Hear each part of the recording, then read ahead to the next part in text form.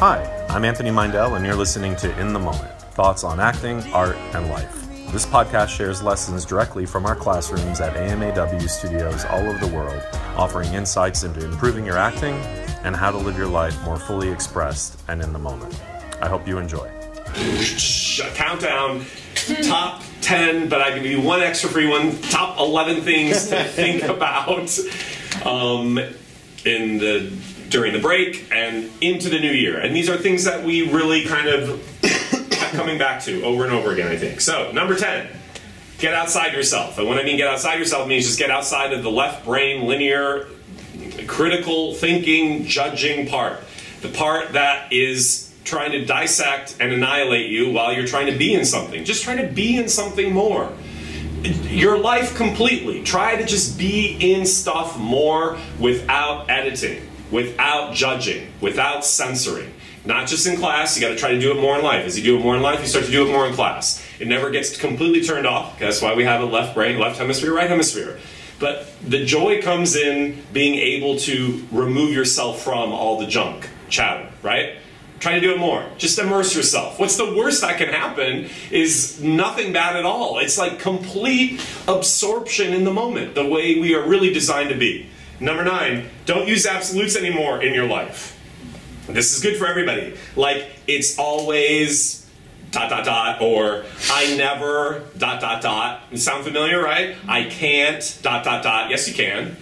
And it's not never. Sometimes things happen. It's not always. Don't think in absolutes. Number 8. This is so big. I lectured about it earlier this year. Margot Robbie talked about it, but many actors, everybody in the business talks about it, I think. Who was the first person to talk about it was William Golding, way back in like the 70s. You have to realize nobody knows anything. If you can get your head around that, that doesn't mean there aren't smart people, insightful people, people who can advise you and help you. But the truth is the person who knows is yourself. And what I like to think, I thought of it another way, is another way to think about it is it's not, you know at least as much as the next person. If you could think about it in those kind of terms. And that obviously there's still stuff that we all need to know, or we're learning, or we're all evolving and progressing, but it's okay for you to create, to play, to have success, to be in love, to have deservement just right now with just what you know right now. You don't have to know more to be successful.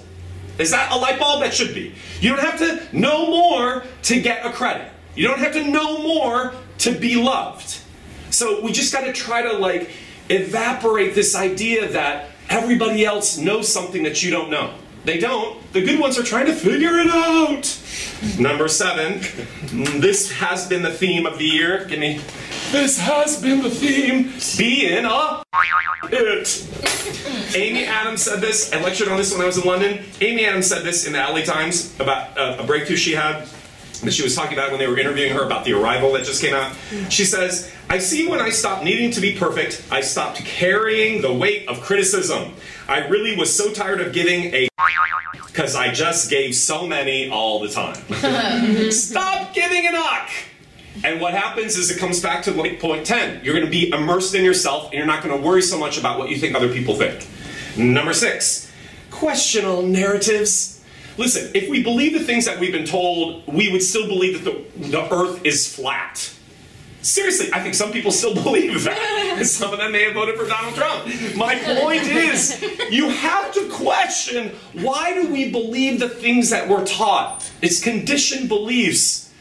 And listen, society and culture and family and parents, adults are doing the best they can with the information they have, but it still doesn't mean it's necessarily correct. You are an ever-evolving being. Don't let your way of thinking stop from second-grade education. Please. You have to question the narratives and why you say the things that you say about yourself based in conditioned beliefs. Number 5. It's similar to number 9. Don't speak in ways that limit you. Try to stay away from the negative and stop diminishing yourself because you haven't made it yet. It's a big thing we've been talking about in all the classes this week. What does that mean anyway? What does making it mean? What does that mean? The older I get, I realize that is a fairy tale that somebody has perpetuated that, again, is a narrative I believe. That my life will finally happen when this. My life is happening now. Actually, the greatest portion of my life is happening and has happened. It's not going to happen once I fill in the blank.